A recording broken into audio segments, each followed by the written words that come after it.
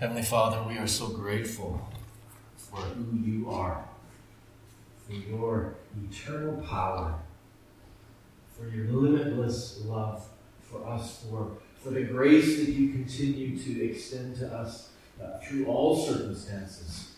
When we are struggling, when we are celebrating, when we are hurting, Lord, you are there through it all. And we give you thanks and praise for all of your goodness. Lord, as we turn our attention to your word, we pray that you would be revealing yourself to us, that we would hear your voice, that we would be open to the things that your Spirit is trying to say to us today. And that in that we would then be changed by your love, by your grace, and by your power. Pray this in Jesus' name. Amen. You may be seated. If there are any of the kids that want to go and for Sunday school, Queen Denise is leading you in that direction. You want to bring your chair along with you so you got some place to sit other than on the floor.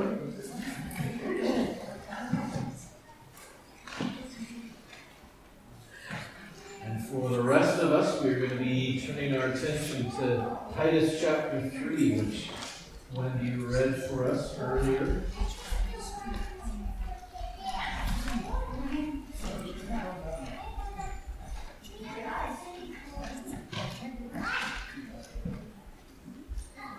I have to admit that when I am going to a passage of Scripture that talks about the gospel, the good news of Jesus Christ, Titus is not one of my go-to chapters.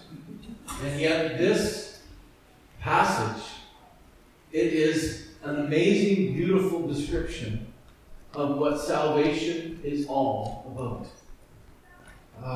It starts there in verse 3 of chapter 3. For we ourselves were once foolish, disobedient, led astray, slaves to various passions and pleasures, passing our days in malice and envy, hated by others and hating one another.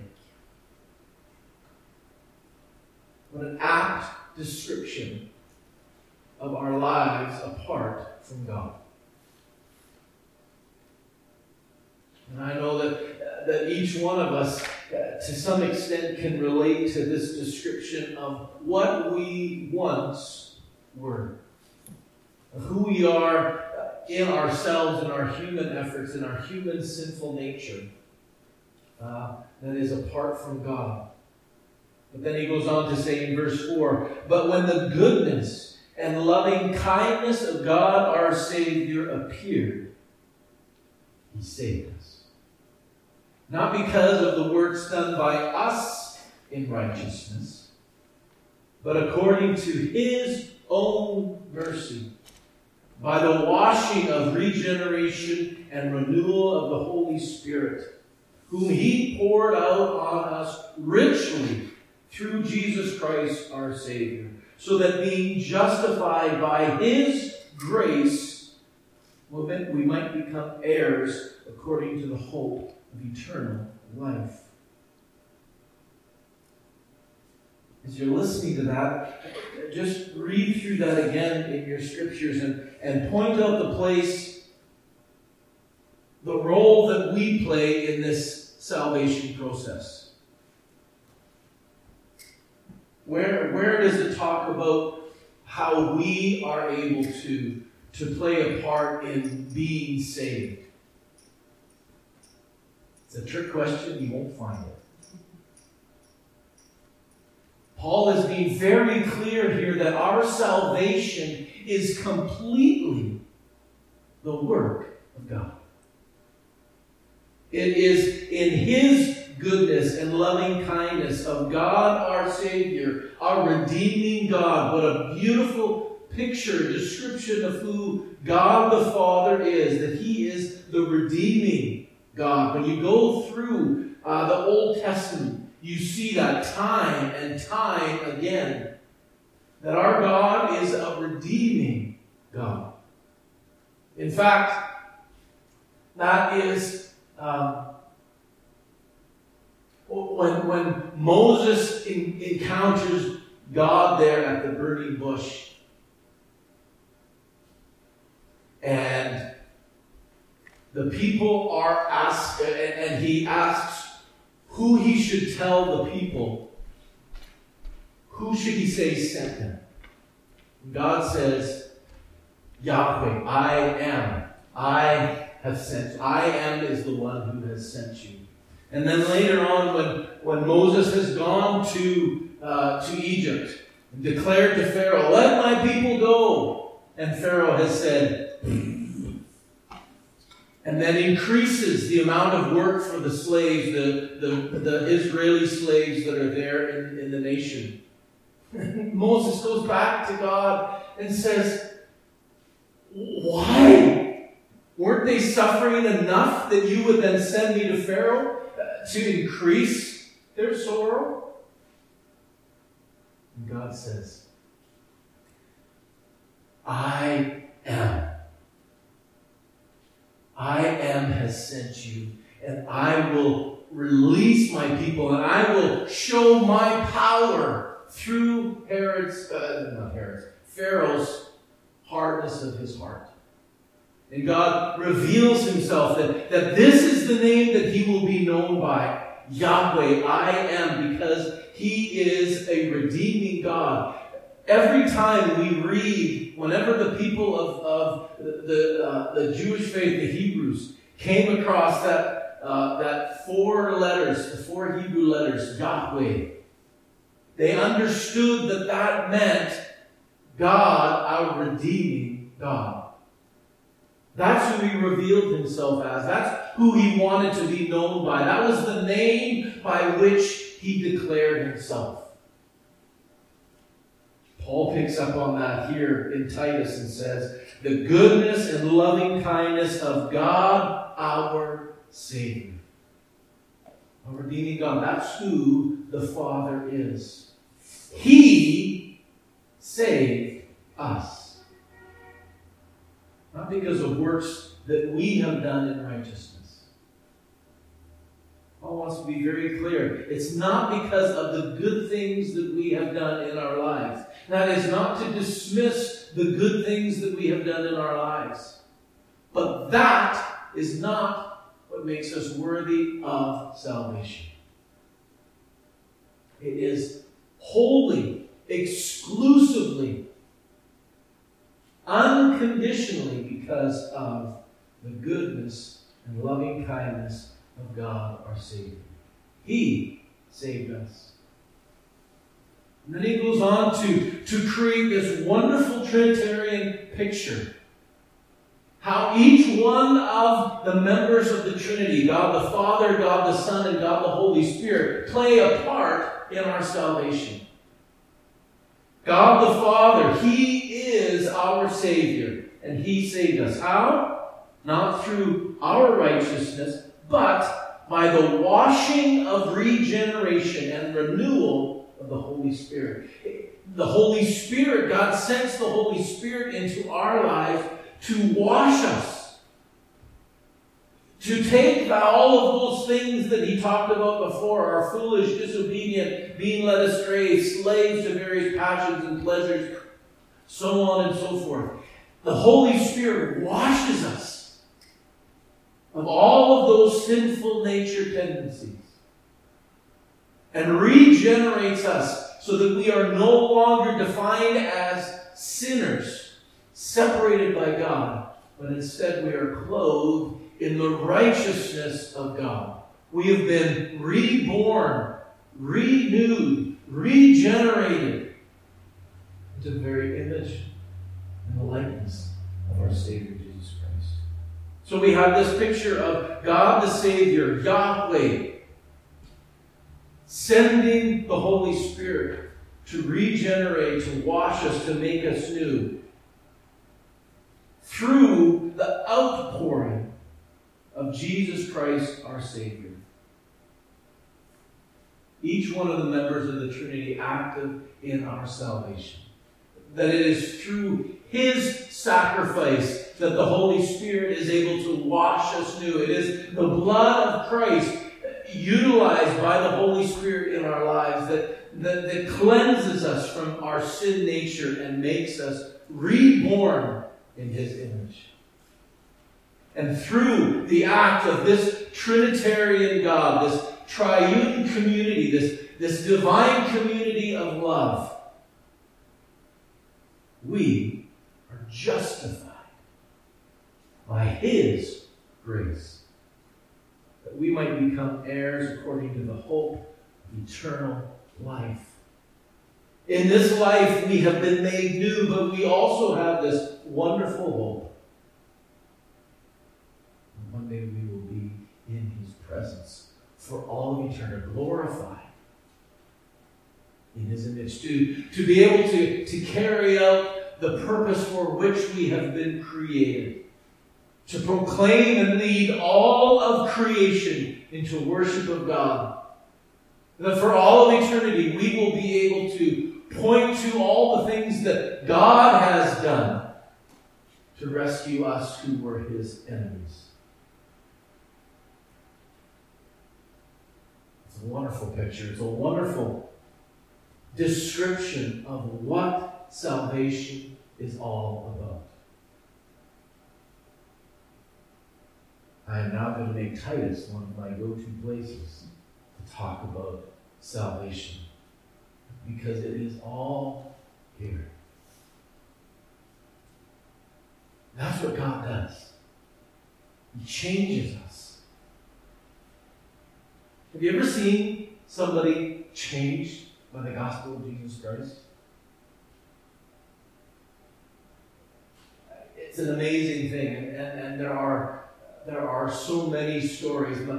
One of the big ones that stick out in my head was a young man that we grew up with. He was actually my older brother's age, so three years or so older than I was. I guess 4 years maybe. Anyway, he was older than I was. But we would play football together. I knew him very well, and he was very well known in our community, the schools and stuff. His family was well known as people that were they lived life fully. I don't know, fully. He was a partier. He loved to party and got into all of those kinds of activities that were centered around that whole idea. Even as a young man, he was very much involved in all of that. He was not a mean, cruel person for the most part, but yeah, he lived a rough life, and his family lived a rough life. And it was when he was 18. There was an opportunity. Our church was using a program called Evangelism Explosion, EE. Some of you will have been familiar with that program of being able to share the good news of Jesus Christ with people in the neighborhood. And this young man was one of the ones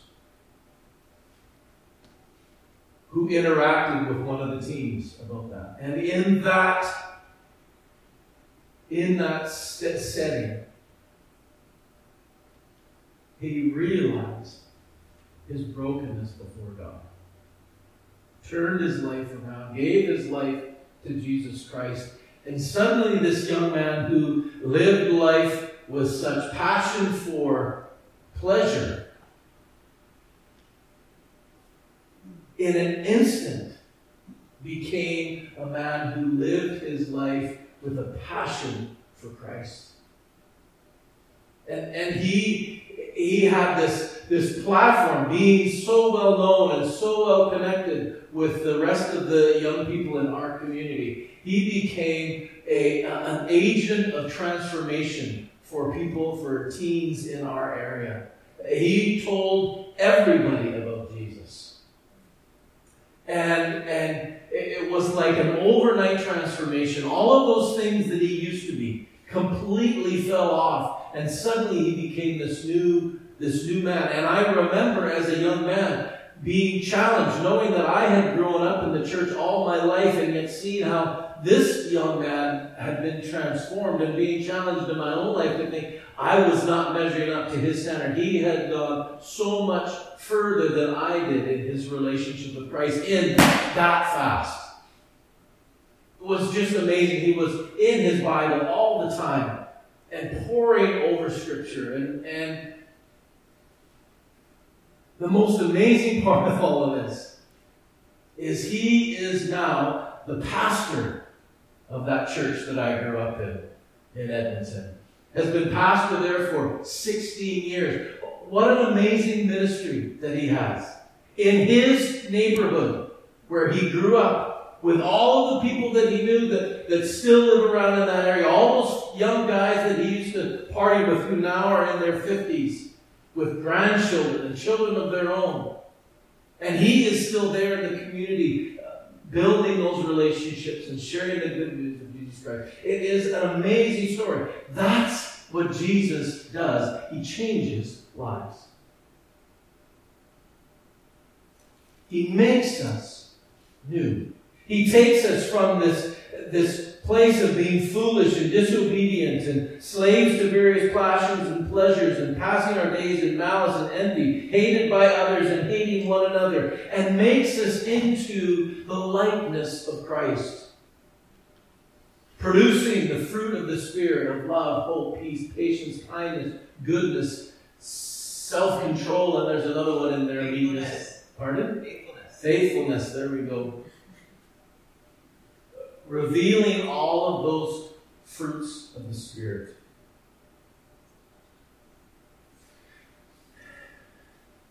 And yet we still need to be reminded. And this brings us back to the first verse of this passage. That even though we have been regenerated, we've been renewed by the Holy Spirit from the outpouring of Jesus Christ, our Savior, who has justified us by His grace.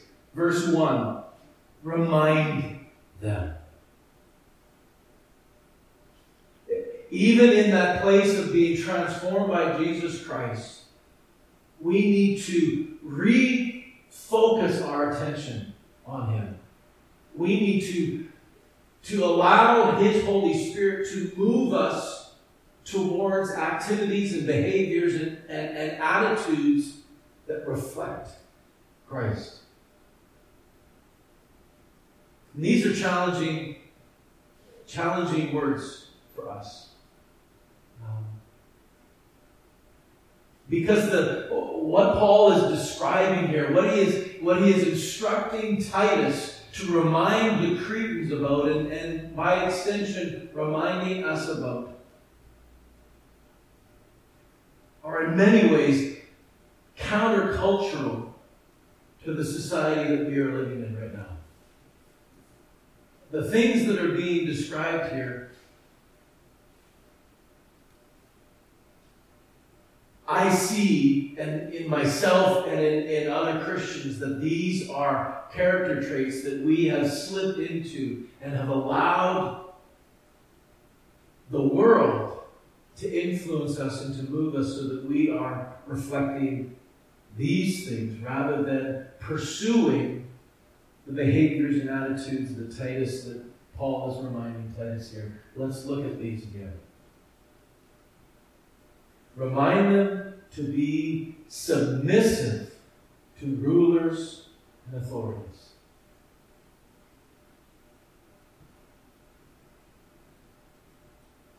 It is so easy to point to those people who are in positions of authority,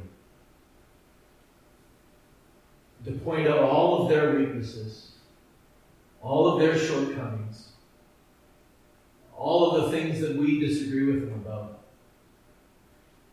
and justify for ourselves why we can be disrespectful to them because of the things that we disagree about with them.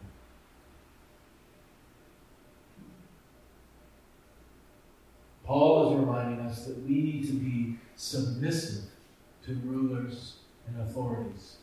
Those who are in positions of authority over us.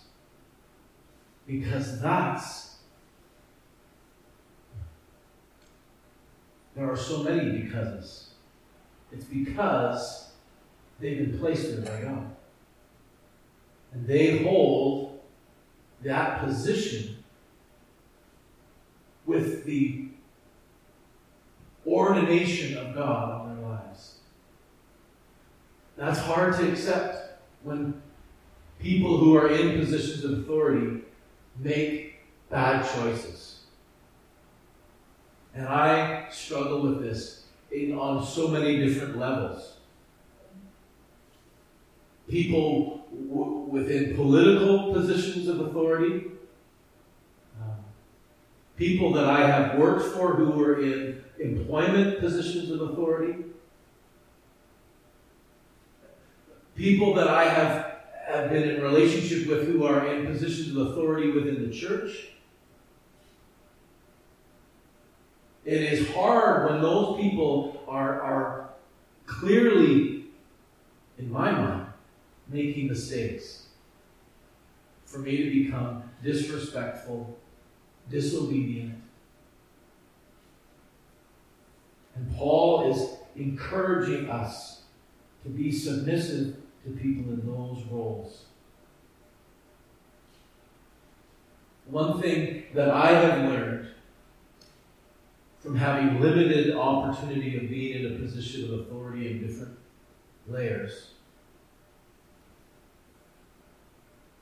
there is so much more going on than what other people underneath them are aware of. We need to give grace to the decisions being made by people who are in authority over us, because often they are making decisions based on information that I do not have. And if I had the same kind of information that they had, some of the decisions that I would make would be very much along the same lines. We need to be careful of being judgmental and disrespectful, never disrespectful of those who are in authority. Absolutely to challenge and hold them accountable. To disobey when they are calling us to do things that are opposite to what Scripture has said for us.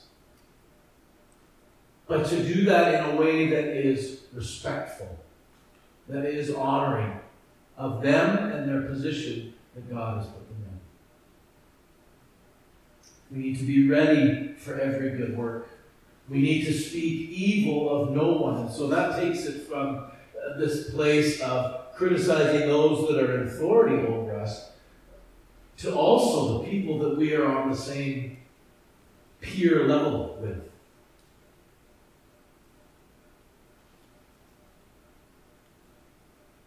Social media just draws that on us, doesn't it? There is so much of the vitriol that goes on in those settings.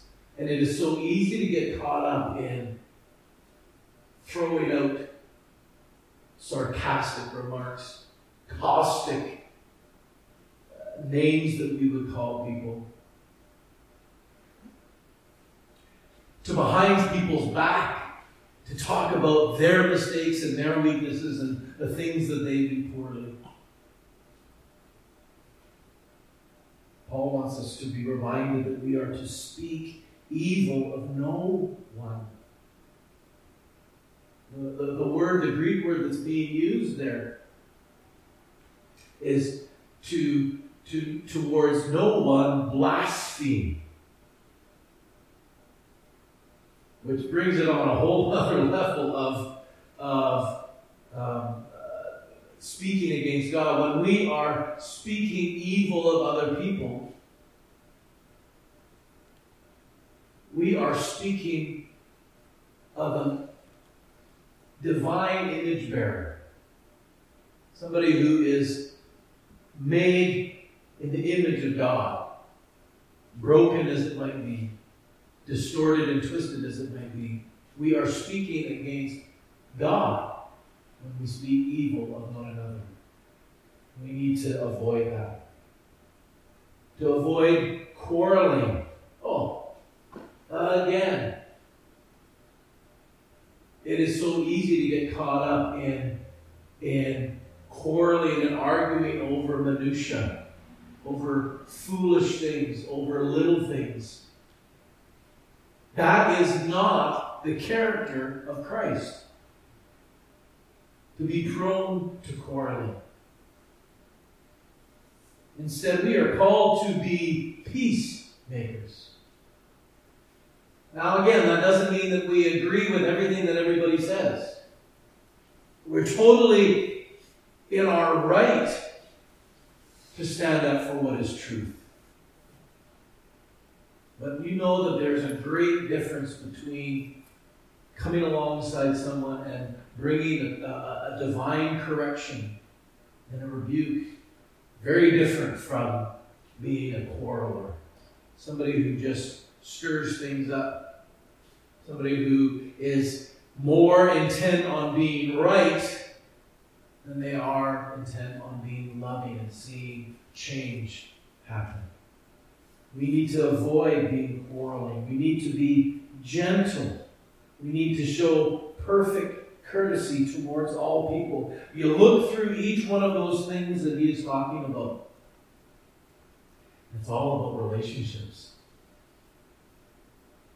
Part of that, I'm sure, comes from the context of what he's speaking into, right? You remember when we looked at the character of the Cretans, the people that Titus was serving, how they were identified as insubordinate, empty talkers, deceivers, liars, evil beasts, lazy gluttons, detestable, disobedient, unfit for any good work. And in that kind of a context, you can see how it would be easy to be speaking evil of others, to be quarreling, to be disrespectful to those people who are in authority. But even in the midst of this culture that was so contentious, that Paul was rebuking, he calls us to have an attitude of love. And that's really what it comes down to. That in all of our relationships, doesn't matter who we are connecting with, that we are called to first love them. When we love our leaders, our rulers, we're able to be submissive and to honor and not disrespectful. When we love our neighbors, those that are around us, it's much easier to avoid quarreling, to stop speaking evil of them, to be courteous in all areas, in all circumstances. That is the people who we must be. Because that is the very character of God. Last week we sang that song. The Lord is gracious and compassionate, slow to anger and rich in love. He is good to all and has compassion on all that he has made. There are so many places through the Old Testament where that description of God comes up again and again. It's a description that he gives of himself, that he is slow to anger and rich in love. That's who he is calling us to be. Paul, in his second letter to the church in Corinth, in 2 Corinthians chapter 3, verse 18, we get a picture of this is who we are to be. It says, "And we all with unveiled faces, beholding the glory of the Lord, are being transformed into that image, that same image, from one degree of glory to another. For this comes from the Lord, who is Spirit. That description of God being gracious, compassionate, slow to anger, rich in love, good to all. That is what he is making us to be. How does that happen?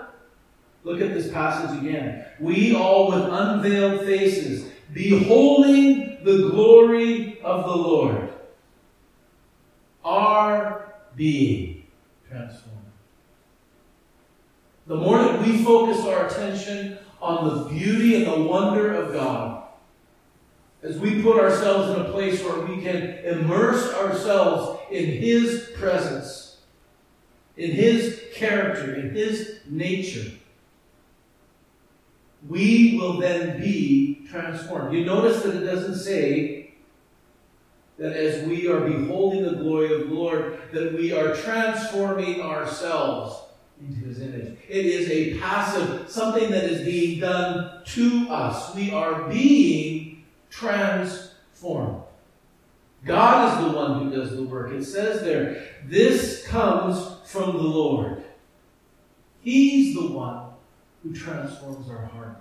If we're to be able to be reminded and live up to this description of these relationships that Paul talks about here in Titus, it's going to happen as we spend more and more time with our Lord.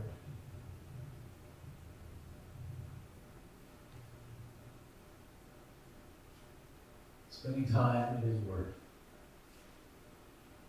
Hearing His voice speak to us through what has been written and passed down to us through the church. Spending time in prayer. In thanksgiving, worship, and praise of Him.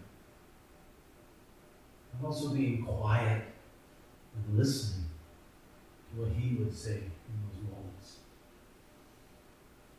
Spending time with other believers in fellowship, talking about our relationship with God, sharing with one another of how God is working in our lives.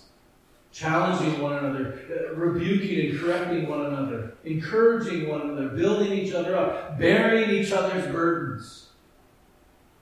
When we're in those kinds of relationships that are intentionally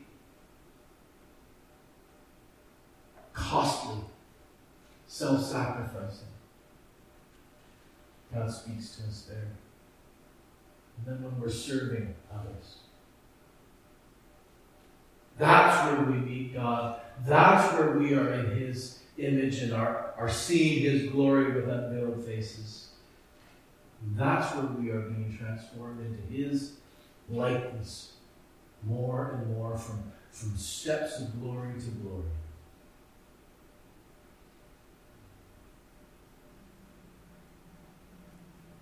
I'm grateful for Paul's words here. This reminder of things that we shouldn't be. The things that we should be pursuing. And it needs to bring us to that place of saying, oh Lord, I need your help. Let's do that now. Heavenly Father, we need your help. I cannot live up to this standard that you have set. It goes so much beyond who I am. I need your Spirit to come do that ongoing work of sanctification, of cleansing my heart, of removing that sin as we had in the drama, chiseling away at those sins in my life so that I become more and more in your image. Would you help us as a church, as a family, to immerse ourselves more and more in your presence? To be reminded of the things that we need, the activities, the behaviors, the attitudes that we need to be pursuing. So that as we live our lives out in this world, people will see us, but they will be seeing you. When we draw into that place of knowing you, Father, would you transform us so that we can then be those agents of transformation in other people's lives. This world desperately needs you. Our community needs you. Our province needs you. Our nation needs you, Lord. Our world is desperate for you. And as your people, we surrender ourselves, say, by your plans and purposes, and by the work of your Holy Spirit, change us and make us more like you.